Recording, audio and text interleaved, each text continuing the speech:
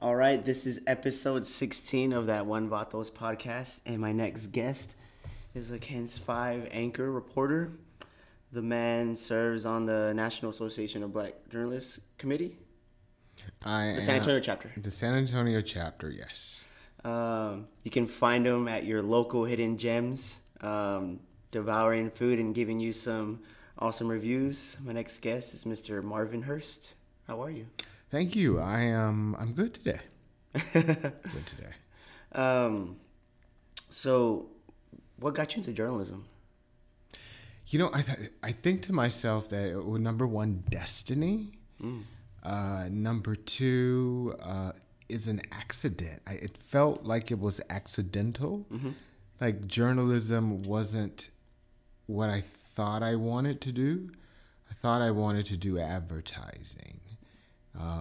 Yeah, that's different. I thought I wanted to do advertising. I had an English teacher who told me that I couldn't write well.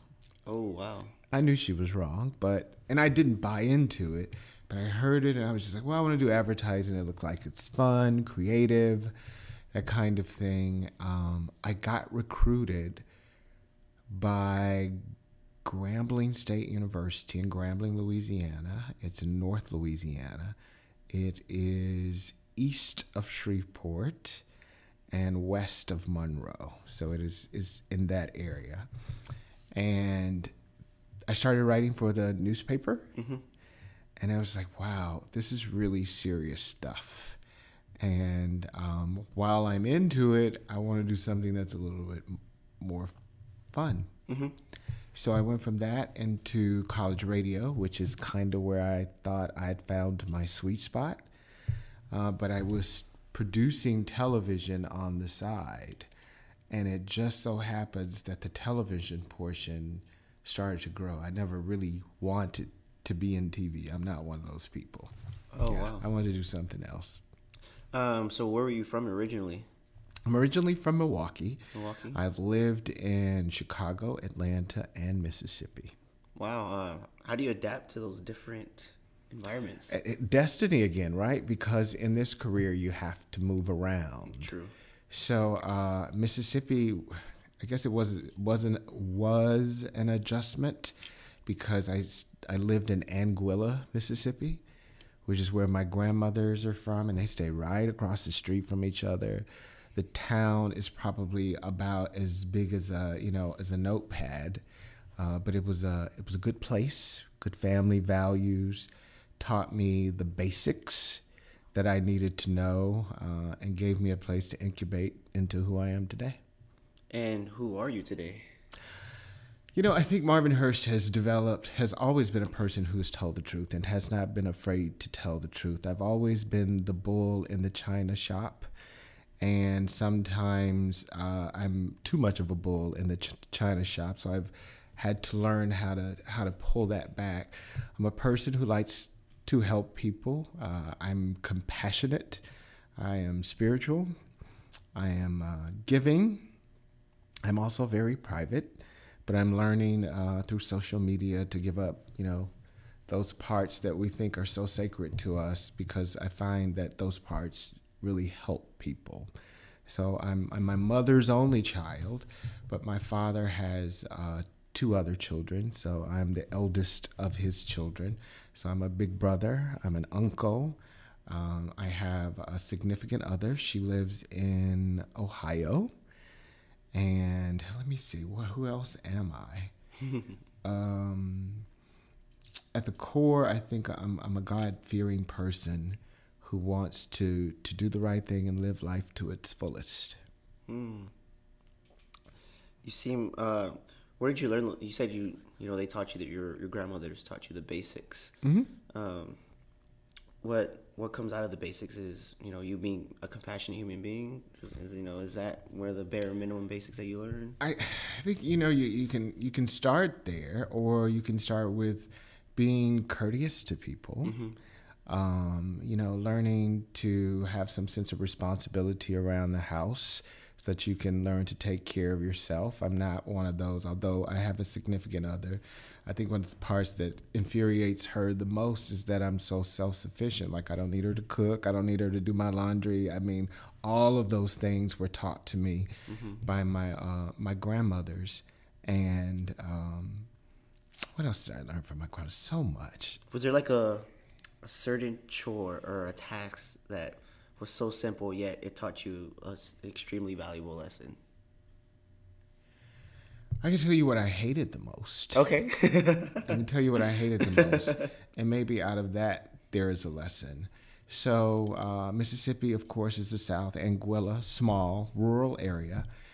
So there had to be a garden, right? People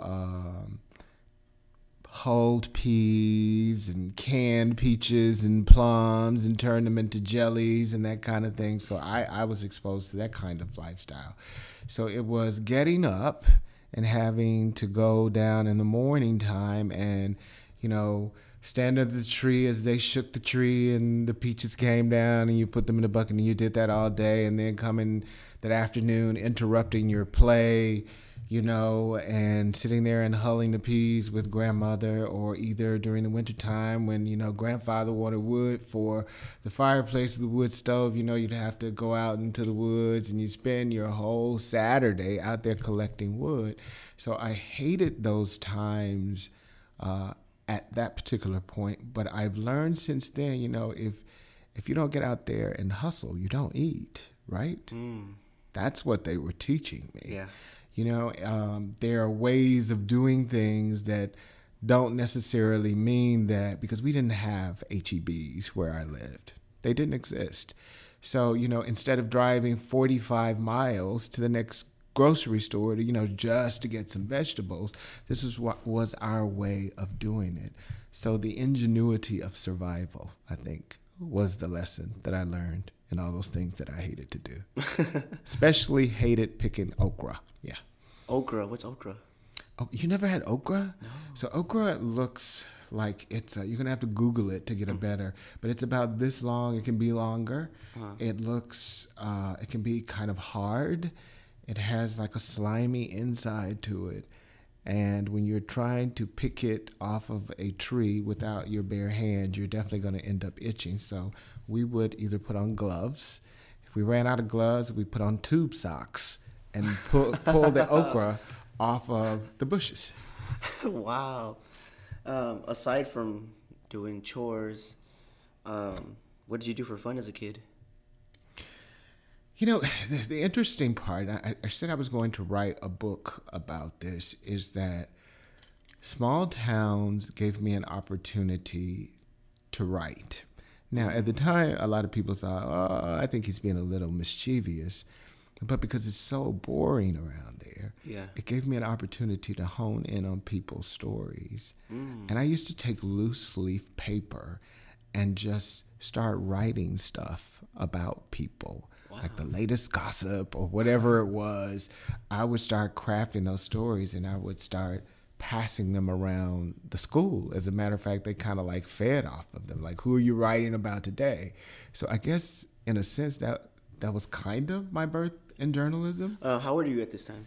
Oh gosh, I was senior in high school. Wow. Senior in high school. Yeah, I kept the school in an uproar because I always had the juice.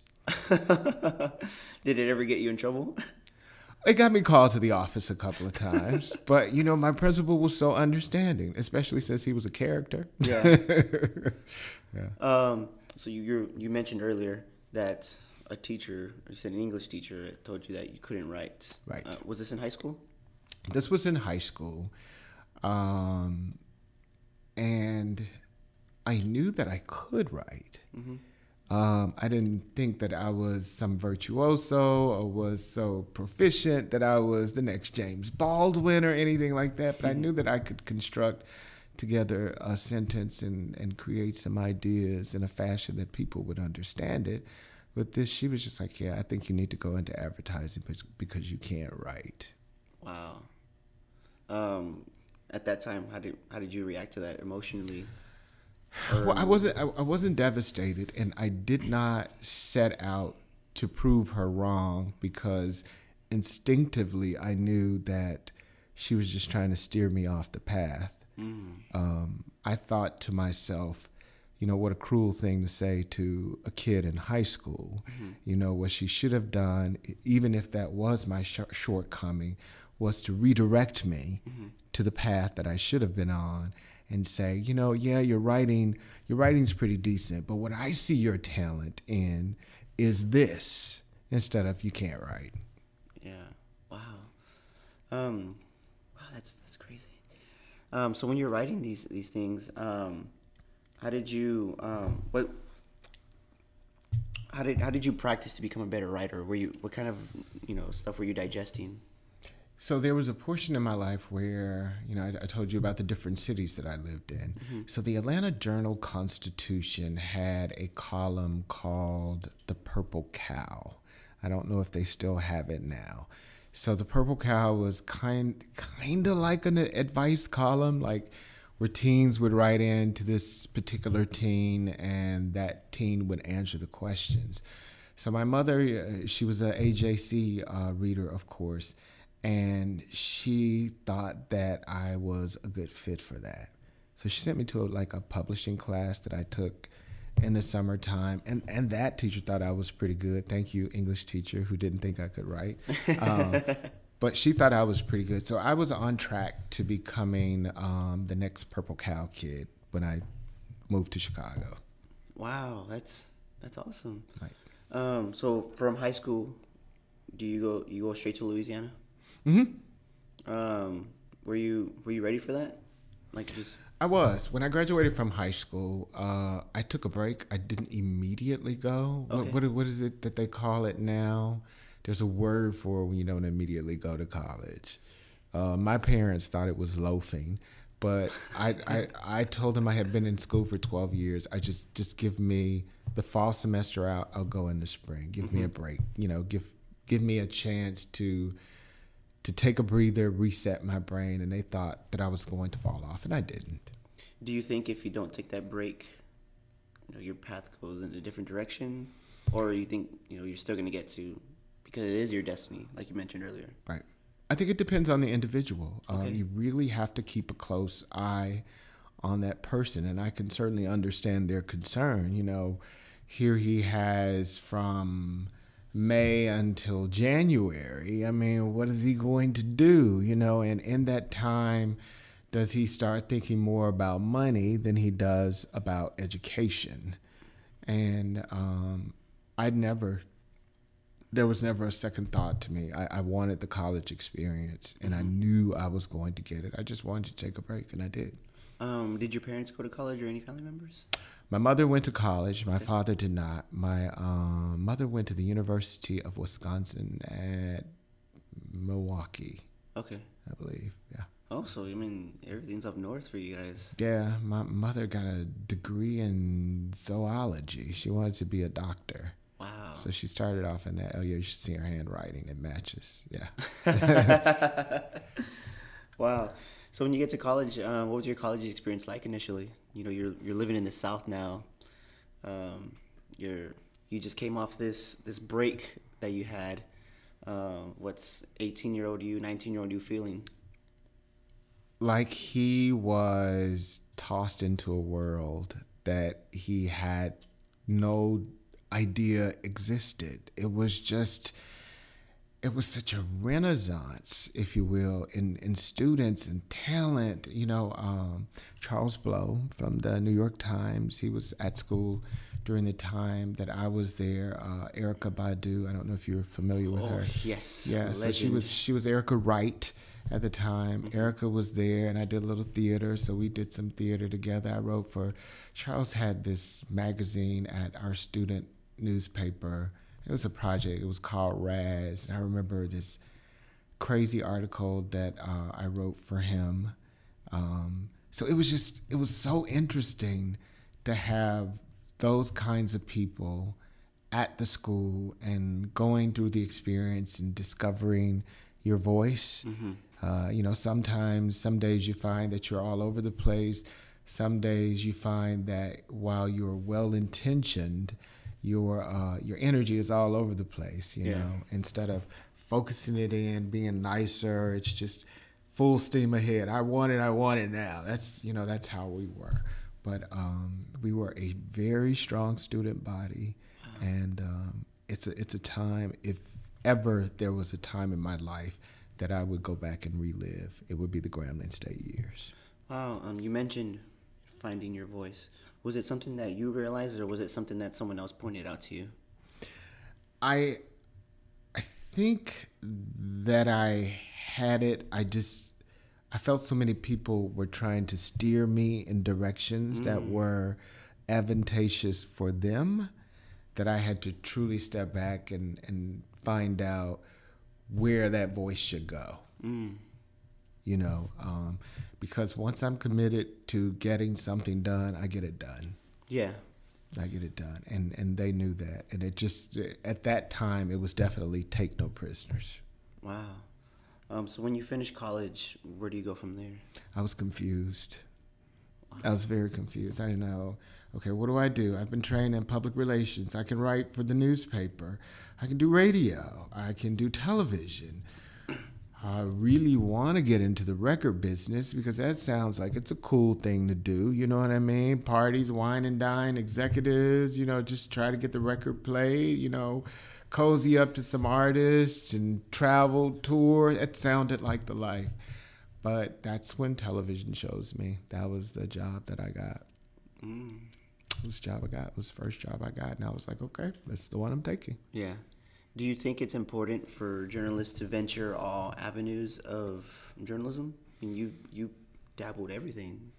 I think it's important because look at what journalists do today. We do everything. Yes. There is no such thing as only print people do print anymore, right? Yeah. Print people are breaking stories, and they're breaking stories that are now, they are putting their faces on television, or they're putting their faces on digital. They're going beyond those quiet headlines, You know what I mean? And they're having to put their faces out there, even if it makes them uncomfortable, right? So I don't know if, it was, I guess, credited to God that I just felt like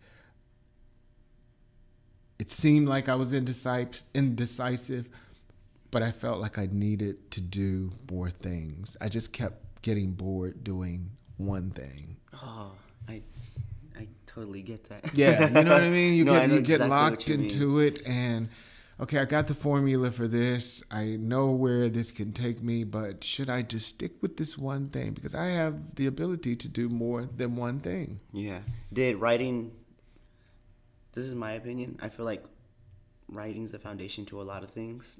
And once you get writing down, you can go anywhere.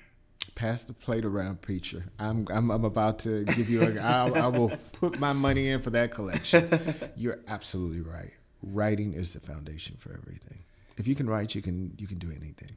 Yeah, and I always tell folks that. I'm like, this gentleman had me on his podcast a couple of days ago, and I told him, I was like, even though we don't physically write, if you're applying for, it doesn't matter what field you're in, you have to compose a cover letter, you have to compose a resume, compose an email when you're sending that stuff out. Like, you're writing it, and it's important. And people, I don't know, it just kind of frustrates me as a writer. I get you completely. In this field, we get a lot of documents, a lot of letters, a lot of emails sometimes that we have to fight to get, right? Yes. So once we fight to get them, and you're looking at the sentence structure sometimes, and you're looking at people who get paid a lot of money. A lot of money. A lot of money. PIOs. Right. And you wonder sometimes, you're like, what? So, writing, I think is definitely the foundation for everything. Everyone needs to know how to write, no matter what you do. So when that TV opportunity comes, where is this at? This is in Alexandria, Louisiana. I really enjoyed my time at KALB TV in Alexandria, Louisiana.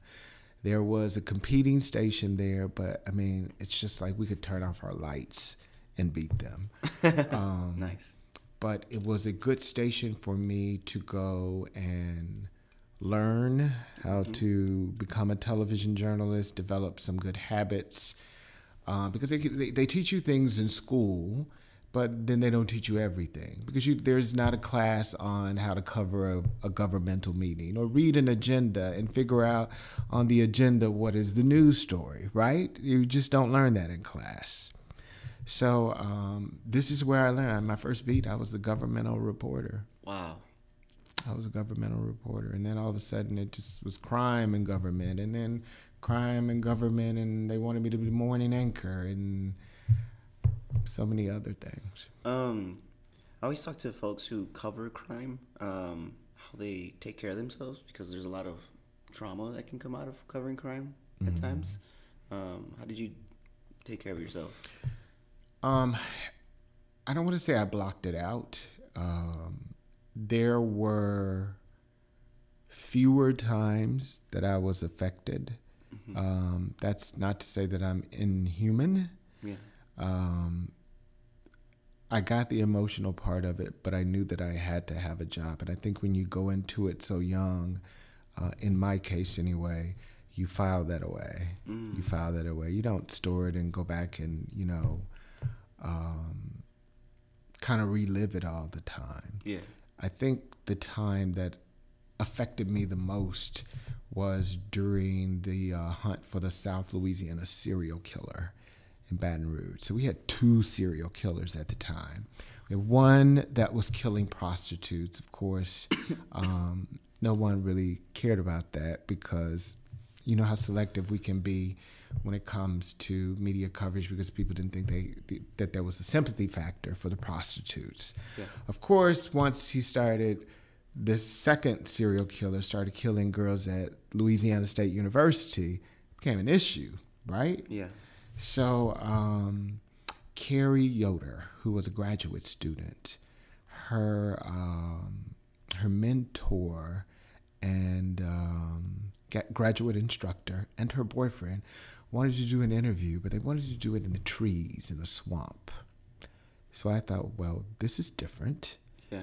So there we go out to the trees and we sit there and they share their emotions in the trees. And it was something about sitting with them in the trees. Like I could feel the heaviness coming off of them. And I had done Charlotte Pace was one of the victims. I think it's Charlotte Murray Pace. And Charlotte had been stabbed like an incredible amount of times. It was just a really, really vicious murder. But I was not as affected by her murder as I was by Carrie's murder. And that's when I realized, I was like, man, we file away a whole lot. And so I tried not to keep it center mind, front of mind, back of mind. I just cover it. If there's something I can do to help that family or help that case, I put myself in a position to do that. But I just, it's like a butterfly to me. I let it go. Wow. So at what point in your career do you transition away from crime and just these local issues? So I guess I still do some crime, but not as much anymore because I've reached a point where it's just like, how many more dead bodies can I see? Yeah. How many more sexual assaults can I cover? How many more fires? Unless they absolutely need me to run on those kinds of things, it's time for me to pass that baton on to somebody else. Yeah. You know what I mean? If I'm going to do crime, I want to do a crime story in a more meaningful way. And as opposed to the, crime du jour. My boss had the idea for the food segment, if that's what you're asking about. That was certainly not my idea. I did not think that was the path that I needed to go. But he was just like, what do you think about doing this food segment? And it was born. He was like, just has to be local, get recommendations from people. You make up the rules on the way. Wow. And I just created it with my then photographer, Gene Dela Cruz, and we kind of built it up. What year was this when that happened? 4 years ago. 4 years ago. And you arrived in San Antonio 2004? December 2004, started the day after Christmas. There were flurries, snow flurries coming down. I was like, in San Antonio? My memory's pretty good. Yeah. Wow. So when you arrived in San Antonio, what was your initial reaction to the city? I thought that the skyline should have been bigger. That was my thought. I was like, where's the rest of downtown? Yeah, our downtown's super underwhelming. And I was just like, man. And then once I started living here, I got an opportunity to really start respecting the preservation. Mm-hmm. And the respect for history and culture and how much that means to the city. And I understood. Wow. So you were still covering crime, right? When you arrived here, you're covering crime. Mm-hmm. Oh gosh, yes. Overnights. That's where I was for 12 years. That's all we had. It's all we had. I did more sexual assaults and more shootings and breakings and I lived life on the scanner, run to the next shot, and I just, okay, we'll shoot a look live. Somebody else has been stabbed. Let's go to the next one. Yeah. There were some really, really good moments in the morning time. There was a guy who was accused of biting his baby's ear. And so he bonded out of the magistrate's office. You know, you get arrested, then you have to go before the magistrate, and magistrate reads you your charges, and you bond out. So he walks out of jail, and I'm live. Sir, do you mind talking? He says no. And they just cleaned out a whole block, and we just chatted live on air. Things like that were very unique in the morning. At any point in your TV career, did you miss just strictly writing? Or because you're still writing, technically speaking, you're still writing because you're in TV, you weren't missing it as much? Well, you know that the television writing is different from the kind of writing that you do. So back in the day when they started talking about confluence, you remember that old word, right? Mm-hmm. The merging of television and what was then, they were calling it the super information highway, which we know as the internet. I was very happy to get the opportunity to write articles again. Awesome. Even though it was another step in the workflow, it was different from television writing. It's more conversational, mm-hmm. It's more contextual. Web articles, as with print articles, gives you an opportunity to add some more texture and depth to it. Mm-hmm. That's awesome. So what kind of stuff do you read now? Do I read? Yeah. I'm all over the place. It's just almost like, so I have a Commons book that's sitting on my coffee table. I started off reading that and I thought it was going to be a lot more exciting. Yeah. But it just, I don't know, it didn't become a page turner to me. I have, what is the last book that Oprah put out? I have that one. That one's shelved for the holiday. I'm going to sit down and read that one. Nice. I read the Bible probably more than anything. Mm-hmm. Always reading articles. Read lots of the Washington Post, nice. New York Times, some USA Today, mm-hmm. some Bleacher Report. So you're a sport? Yeah. Okay. I'm telling you, I am all over the place. I do some entertainment news because entertainment news can be downright silly sometimes. Yeah. You know what I mean? They're just so trivial, but I mean, it's what they do. So I'm all over the place. Awesome. Talking about Bleacher Report, what specifically do you look for in the Bleacher Report? Like, is there a team that you're just looking to see covered, or a certain sport? No, you know what? I'm. Here's what gets me.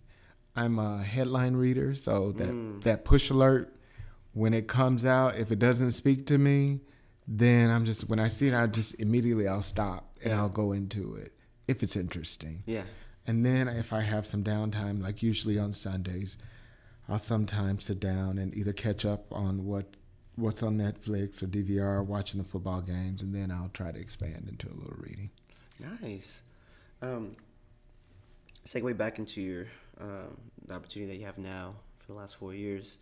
Um, do you remember the first segment that you ever did as being like the food guy? The food guy. Oh yeah, yeah. It was Ray's.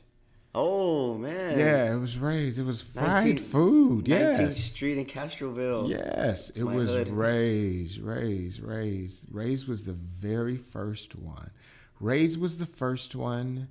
Everybody Loves Raymond was the second one. That's on the south side, way on the south side. Yeah. And I think we went to New Berlin for the third one. Okay. Yeah. What was your favorite dish from Ray's? I can't remember. As I'm thinking about it, because I was trying to picture because they brought out tons of food. I do remember that. Yeah. I can't remember anything that was. I think was it the onion rings that I liked? Okay. I think it was the onion rings. Yeah. Yeah. What's your, like, if you were to do a top 5 food spots in San Antonio, what would it be? Oh, today? Yeah. I would go, if I was going barbecue, I would go Blackboard Barbecue, Okay. which is out in the boonies, but it's a wonderful chef and his wife who are from the East Coast, who came down. They've done high-end stuff, and they developed this restaurant, and they do very different things with barbecue and barbecue sides. I like them. I like Chef Andrew Weissman's Mr. Juicy. That is like my new burger place. Mm-hmm. That is really good. So if I had to do, because I'm trying to do a mix here, I'm kind of here and there about Thai food. I don't think I found the Thai food place yet. Yeah. I'm really beginning to search for a good Vietnamese place. And oh gosh, there's so many places that are so good. Like Mimo's Bakery and the cinnamon rolls, and oh gosh, I could go on and on and on and on. It just depends. Like if I'm out that way, I can, out in Selma, I could do Mia Marcos and the pizza. Have you ever had their pizza before? No, I haven't. With the hot honey on it. Yes, honey. you are not living, my friend. You need to go have a slice of that, or the Last Slice pizza, or Julian's. I like Julian's, and there's so many different places. It just depends on what mood I'm in. Yeah. Wow, that's incredible. You mentioned earlier that, your teacher, your English teacher, that told you that you couldn't write, and then you kind of said, she should have went about it this way. You're a part of the San Antonio Association of Black Journalists, and you're doing the exact opposite of what she did. Mm-hmm. When did you get involved with that? So I was asked to join. When I first got here, as a matter of fact, I went to their Christmas party, and I was asked to join. I joined. I found myself becoming a mentor. I believe in mentoring. Mm-hmm. I have a workplace mentorship program that we do. We've been following kids through communities in school this is the 4th year, so the class 2020, they'll be getting ready to graduate. Wow. Speaking in the terms of mentoring and journalism, I always tell kids who want my help, I said they come with terms. I'm going to be honest with you, number one, and number two, I'm going to be tough on you. Mm-hmm. Because I want you to come out of this experience and be able to handle real world experience. Like, this is not a fluff experience at all. If you can handle that, then I will help you out. There are people who have said yes, who I've helped, and there are people who have said yes, who after one critique, they were gone. Wow. How do you, when did you figure out your identity as a mentor and how you're going to operate? I think it's an innate thing. I've always it just to me, if you're not helping people, you're not living out your purpose. I'm not here to live for Marvin. Yes, it is my life. I am assigned to it, but everything that I do is to help someone else. You know, yes, I earn the money and I do the journalism part of it. But if I keep my eye just focused on my career and just not look right or left to try to help someone, then what have I truly done? You know what I mean? I wrote a few good stories, won an Emmy or so. But who have I truly helped with the platform that I have? That's the truly important part. You know what I mean? Yeah. You've developed this reputation, and it's San Antonio specifically, like you have a community that just like adores you and they support your work. You ever think about that? I don't. I forget about it. I mean, to me, it's like I tell people this analogy all the time. It's like I flip burgers for a living. I just happen to write about them. So when I'm in Ken's TV, there is no I'm Marvin Hurst. When I leave Ken's TV, there's no I'm Marvin Hurst. I'm the same person. You know, I love wings, French fries, all that kind of stuff. And just, you know, if it happens to be a high-end event and I happen to MC, then that's great. If it's a big story, then I have to cover it, that's great. You know, that's another experience I can put under the belt. But at the end of the day, I have to come home and be able to live with myself. And I couldn't live with myself if I had some kind of crazy ego. I just couldn't. Wow, and kind of credit that to grandmothers. Grandmothers back in the South. Grandma keeping it real, picking okra. Okra. That's awesome.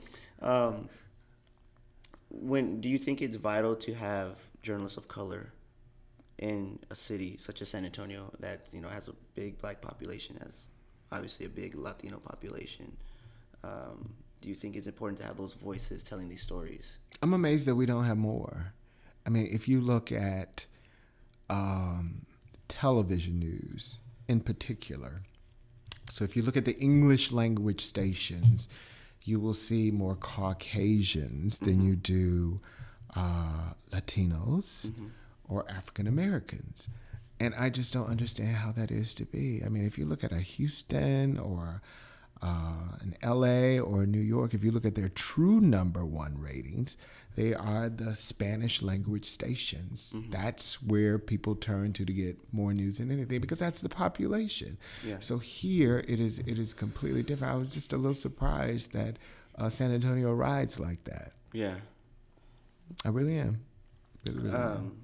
Was there any point, I know for myself, when I was in internet Spectrum News, when I ventured TV, we'd be in the locker rooms and I'd look around and I would feel uncomfortable because, you know, I didn't see anybody that looked like me that was on the English side of the news. I remember, and it's funny, my buddy, we went to SAC, and he was my photographer at the Ranger, and I was the writer, and I remember he would shoot the games, I'd write the games, and he became basically the prodigy right below the Spurs photographer. So he was there around the same time I was interning with Spectrum, and I remember he came up to me, he's like, "Oh, so are you with Univision?" And I was like, "What?" Wow. I was like, "Wait, in order for me to be here at the table, it has to be through a Spanish news station." And like I laughed at it, but later on I was like, "Man, it's very sad that he would feel that way." But you should have said, "I wish I was." I wish I was. You know what I mean? We bring a lot. Yeah. You know what I mean? Diversity brings a lot to the table. If you have, you need to have different voices. Yeah. Different. I mean, can you imagine the news here if we had no Hispanic journalists? Can you imagine it? Out of touch news. Out of touch news, and then sometimes you wonder when you read or see certain pieces if they are truly in touch sometimes, because sometimes you can have people at the table, but the person who's sitting at the head of the table doesn't hear it. But it's good to have diversity. I think we need it. It is required. In some cases, it's mandated. I mean, if we didn't have that, then we wouldn't have something that's reflective of our community. Yeah, and that's what, like, I look in here, and you have Vince, and then you have the young woman you just met right now, and that's it. And it's like we have an entire East Side community, a Northeast Side community, that has a large black population with so many stories that are begging to be told, that need to be told, because at some point, people might die. Like, there's a woman named Dorothy Mondane. She lives on MLK. Mm-hmm. She decorates. She's about 80 something years old. She decorates her lawn every year for the march. Sweetest woman on the planet. And I wrote a story on her, and it was a great story, but imagine if I don't tell that story. It's just like, man, this woman talked about how she used to pick cotton in West Texas, how when she arrived in San Antonio in the late 40s, she would babysit in Alamo Heights, and one of the houses that she was watching over, the woman that was head of the house came home. She was drunk. She kicked her out and didn't pay her, and she lived on the other side of town, and she was telling the stories of her having to go to the restroom outside. And she told me this very detailed story of how she was a cook at Luby's, and that's where she was when she heard MLK being assassinated on the radio. And it's like, these are like compelling stories that need to be told, but like we don't have enough people, that care about these stories to tell them. And I feel like if you have more diversity, they care about them and they will tell them. Yeah. As well as I do, and I think we touched on it earlier, is there's almost a classism sometimes, a classism and a colorism when it comes to news coverage, right? So let's take, for example, Anaqua Springs. So if that same scenario happened on San Antonio's east side, do you think it would have made magazines? Do you think there would be the possibility of national news coverage of this story? Nope. No.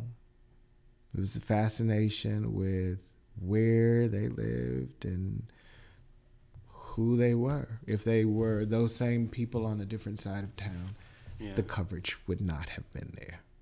We both know that. That's the honest truth. Yeah.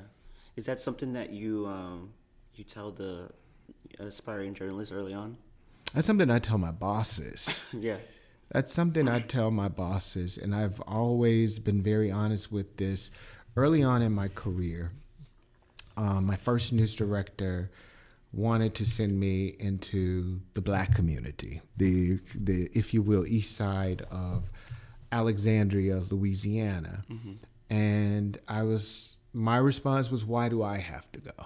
Why can't I go and do this other story? And you send this particular reporter who was of a different ethnicity. He was like, well, the people relate to you better. And then I was just like, no, it shouldn't be that way. It shouldn't be that way. She should get the opportunity to go in so that she can learn. She has to learn too. Yeah. I have to go to all of the communities, right? Yeah, exactly. So should she. So I think that's just as important. Well, you said that's who you are. You mentioned it early on in this podcast that this is who you are. You're very transparent. You're honest. So, I mean, that eliminates the question I was going to ask you. When did you build that confidence up? But it's like, that was like since you were a kid. They can't, well, I won't say they can't shut me up, but they can't keep me from being honest. Yeah. Yeah. Wow. And I see that you guys at Ken's are going in this direction of people. It's y'all's mission statement now. Yeah. how proud? I mean, were you proud of that? You know, seeing that it's So in that direction. the change was a little hard for me to wrap my head around initially. Yeah. Because, like most San Antonians, I'm hooked on the junk food news, the crime du jour, and if it's not, we weren't a bleed that leads kind of a station, but we were pretty close. Yeah. There were still some, good, compelling pieces coming out of there, but to step back and take a look at the community and say, okay, how much does the bad stuff really account for in this community? And when then should we as San Antonians step up and start talking about the good things? Yeah. And then so, we were accused of, well, you're not doing news anymore. Well, no, that's not true. We're just doing news in a different way. We are still going to pursue some of the stories of the day, the ones that we think warrant coverage, but we also want to talk about the best places to eat. We want to highlight kids. We want to highlight military veterans. We want to teach you where to go and have fun outside. We want to tell you what's being made in San Antonio. We want to tell you how you can improve your health. All of those things that matter to the human condition. So what people generally hear about is, Brand X is the number one station because they have the most viewers. So advertisers, you and I understand this, they spend their money where the demos are, right? Yeah. So Brand X is popular station, but KENS 5 has the demographics. And that is a direct result of us making that decision to go in a direction that affects the human condition. Like, I don't care. I mean, I don't mean it to sound harsh. I really don't care about the next accident. Yeah. I know. I can live without it. Like, is that the best thing that you could tell me at the top of the 10 o'clock news, that somebody had an accident and nobody's hurt? Or somebody ran out there, a drunk driver arrested for almost hitting this car? Okay. So I work all day long. I just put my kids down, and that is the top story of the day. That is the most important thing that you can tell me. So I click. I turn it off. Do you think with you guys going in this direction, it can help just the community in general and how they digest just media in general? Because I feel like you said, if it bleeds, it leads. And that's how a lot of us are trained as consumers. That's what's sexy. That's what's, we're going to click to first. But do you think going in this direction, we can kind of shift it a little bit to like, hey, like, these great stories are cool too. They're great to see, to witness, and to let it marinate. So think about this. Out of all you're a lifelong San Antonian, right? Yep. Okay. How many times have you witnessed, not being a journalist, how many times have you witnessed a stabbing?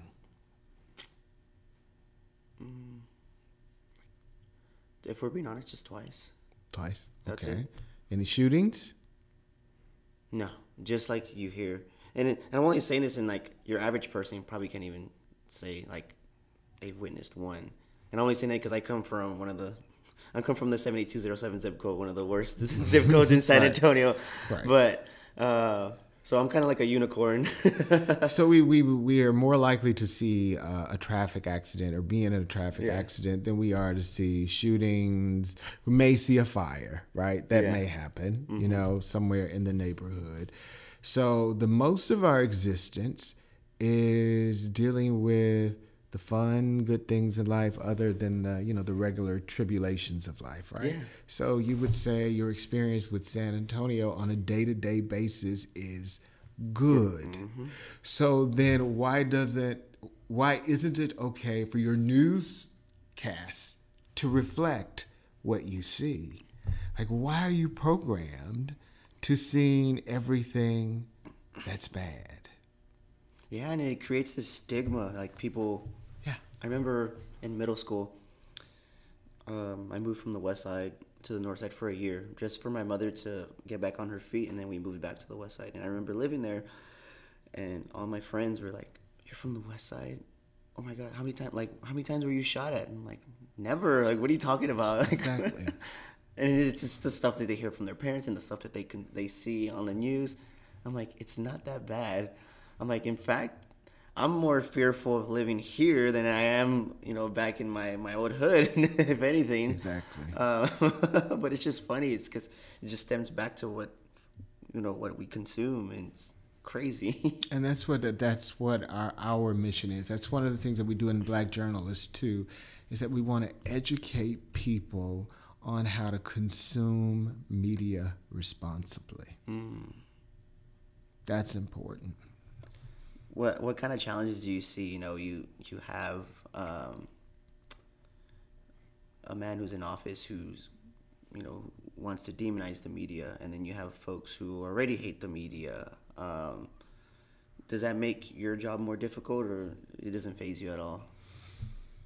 There are times that you run into people and there's some resistance, and you realize that people don't know how to deal with the media. That becomes evident from the beginning.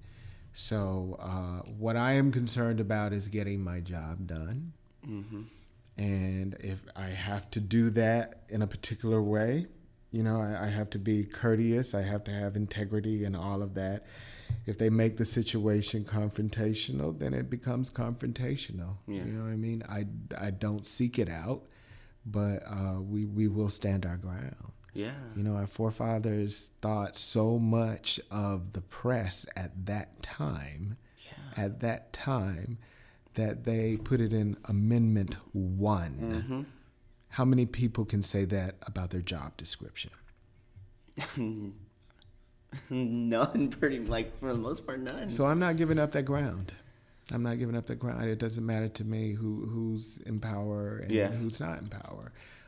From day to day, it is cover it, but cover it with respect. When I go to a murder scene, I have to think in terms of, how do I cover this story where this person has some dignity? Yeah. You know what I mean? Where it isn't offensive to the family, where this is something they can pull up in 2 weeks and 2 years, and it means something to them. Not just, they were shot, police say, blah, blah, blah, blah, blah. I want it to be an experience for them. Have you had anybody, I know if I were around that, it definitely rub off on me almost immediately, because I just love absorbing things. Have you ever had anybody come up to you and tell you, like, the way you operate, influenced them to be better? Journalistically, yeah, some people along the way. Mm-hmm. I think I probably take more credence in the people whose stories I tell. There was an officer, you may remember him, Norbert Ramon. He's of San Antonio. He had worked in Houston. He had cancer, and he was out during the hurricane rescuing people. Wow. So he had treatment to the point where there was nothing else that could be done. So his brother, Albert, talked to the family and invited me out on Norbert's last fishing trip. They knew he only had, a limited amount of time. So we go out down to Rockport, where they like to fish, and I was on Norbert's last fishing trip with him. And I thought to myself, what an honor for somebody to take down that wall and trust me enough with this final situation. So we did the story, and it aired, and after it aired, they asked us if we could send them a copy so they could play it at his funeral. Wow. So that's what I'm talking about when I mean that experience, mm-hmm. or connecting with that family, or doing something in such a dignified way as a journalist, where it's just not just nuts and bolts. Yeah. There's a connection. When did you learn that? I know for me, it was a couple of years ago. I heard Vincent Davis say that he came to my class, and I've known him since I was 17 years old. And I remember him talking about, we gotta, people's stories are fragile, and the fact that they trust us. Mm-hmm. And once he said that, it kind of baffles me when I go up to someone, hey, I'm a reporter, and then they're just like super vulnerable after that. And I'm like, I'm a stranger, and you're it makes me nervous when I'm either writing their story or whatever it is, and I put it out, and I always tell Vince or whoever, I'm like, a million people can like this story, but if they don't like it, then I'm disappointed in myself because it's their story. And I remember there was a kid, his name's Ramon Richards. He plays for the LA Rams. Went to Brackenridge, grew up on the east side. Was a family of 5. They lived in a 1-bedroom apartment. There was times where they didn't have electricity. And I remember writing his story, and his mom was excited about it. He was excited about it. And excuse me. Mm-hmm. The story published, and I texted him a PDF of it, just in case they weren't subscribers.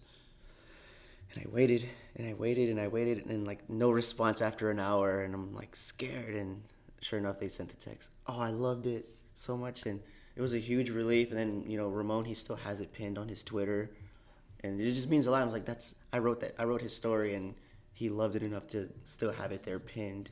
I was like, I don't know, it's just so fulfilling, and I don't know, it's incredible. But you created an experience for him. Yeah. He was able to connect to it.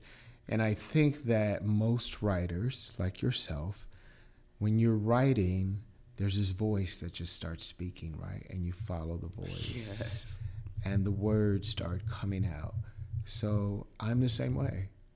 I follow that instinctive voice that says, write it this way, or take this approach, or you'll write something and you'll step away from it and you'll come back and you're like, no, I don't like that. Mm-hmm. Here's a better approach. Yeah. But you are still finding, you're listening to your inner man, your spirit. It's telling you what to write. And as long as you follow that voice, you'll be okay.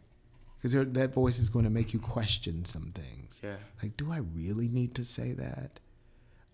There's a story that I'm working on, and this particular person was killed, shot in the mouth, bullet exits the brain. So in my copy, do I really need to describe that? Yeah. Or can I just say he was shot in the head? Yeah. Same impact, right? Exactly.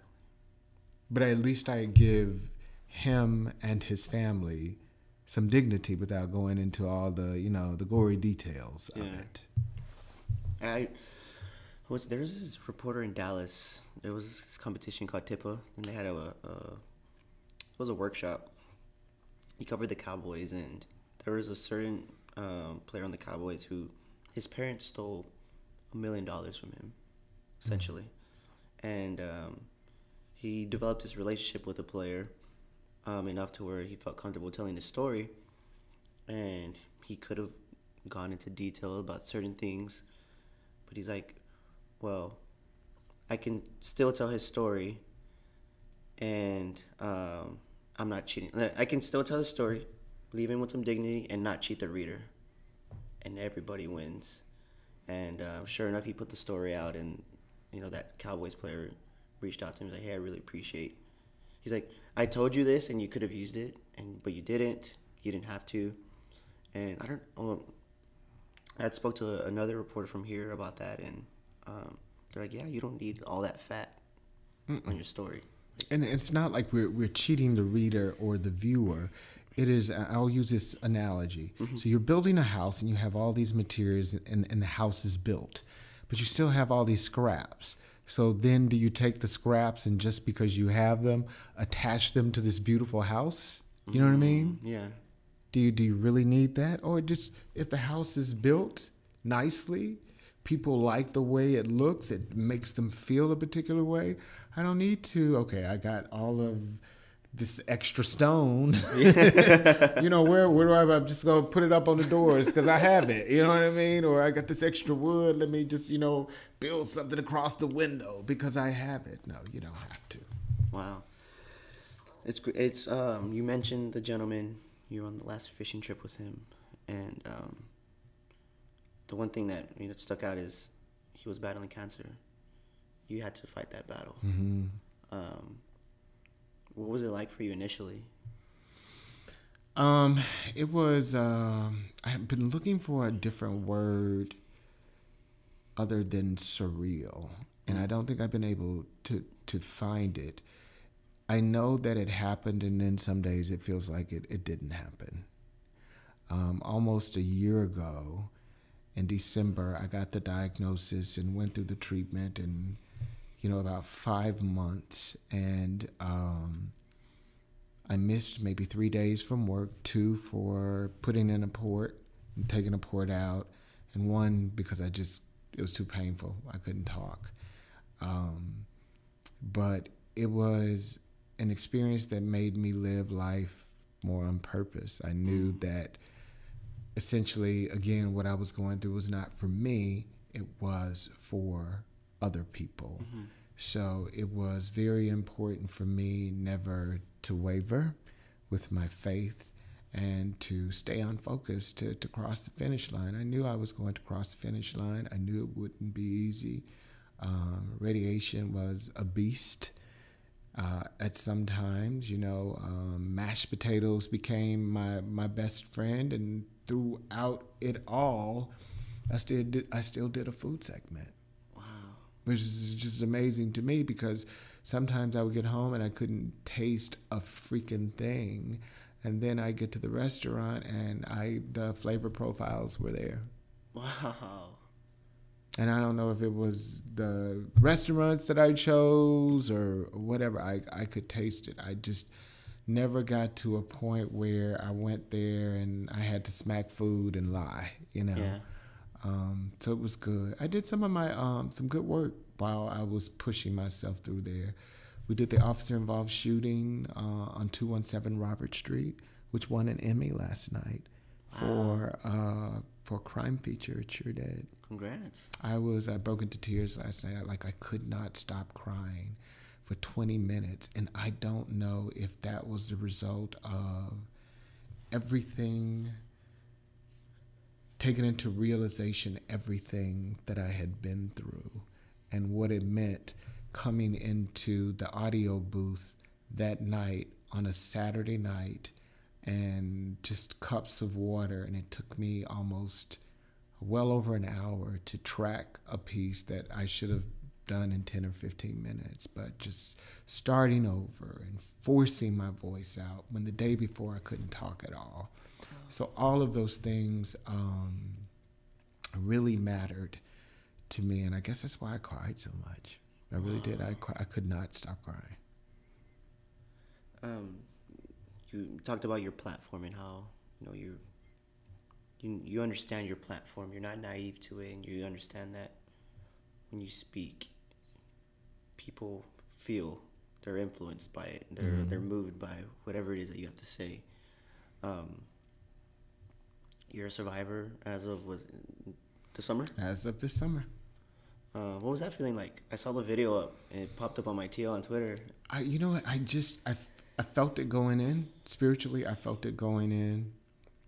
I was a little anxious when the doctor came in because I wanted to hear the words. And then, there's always the devil going, well, what if it's not? You've told people that it is. And, just that back and forth. And so my doctor comes in and, in his very southernly way, Marvin, I just wanted to tell you that you were cancer free.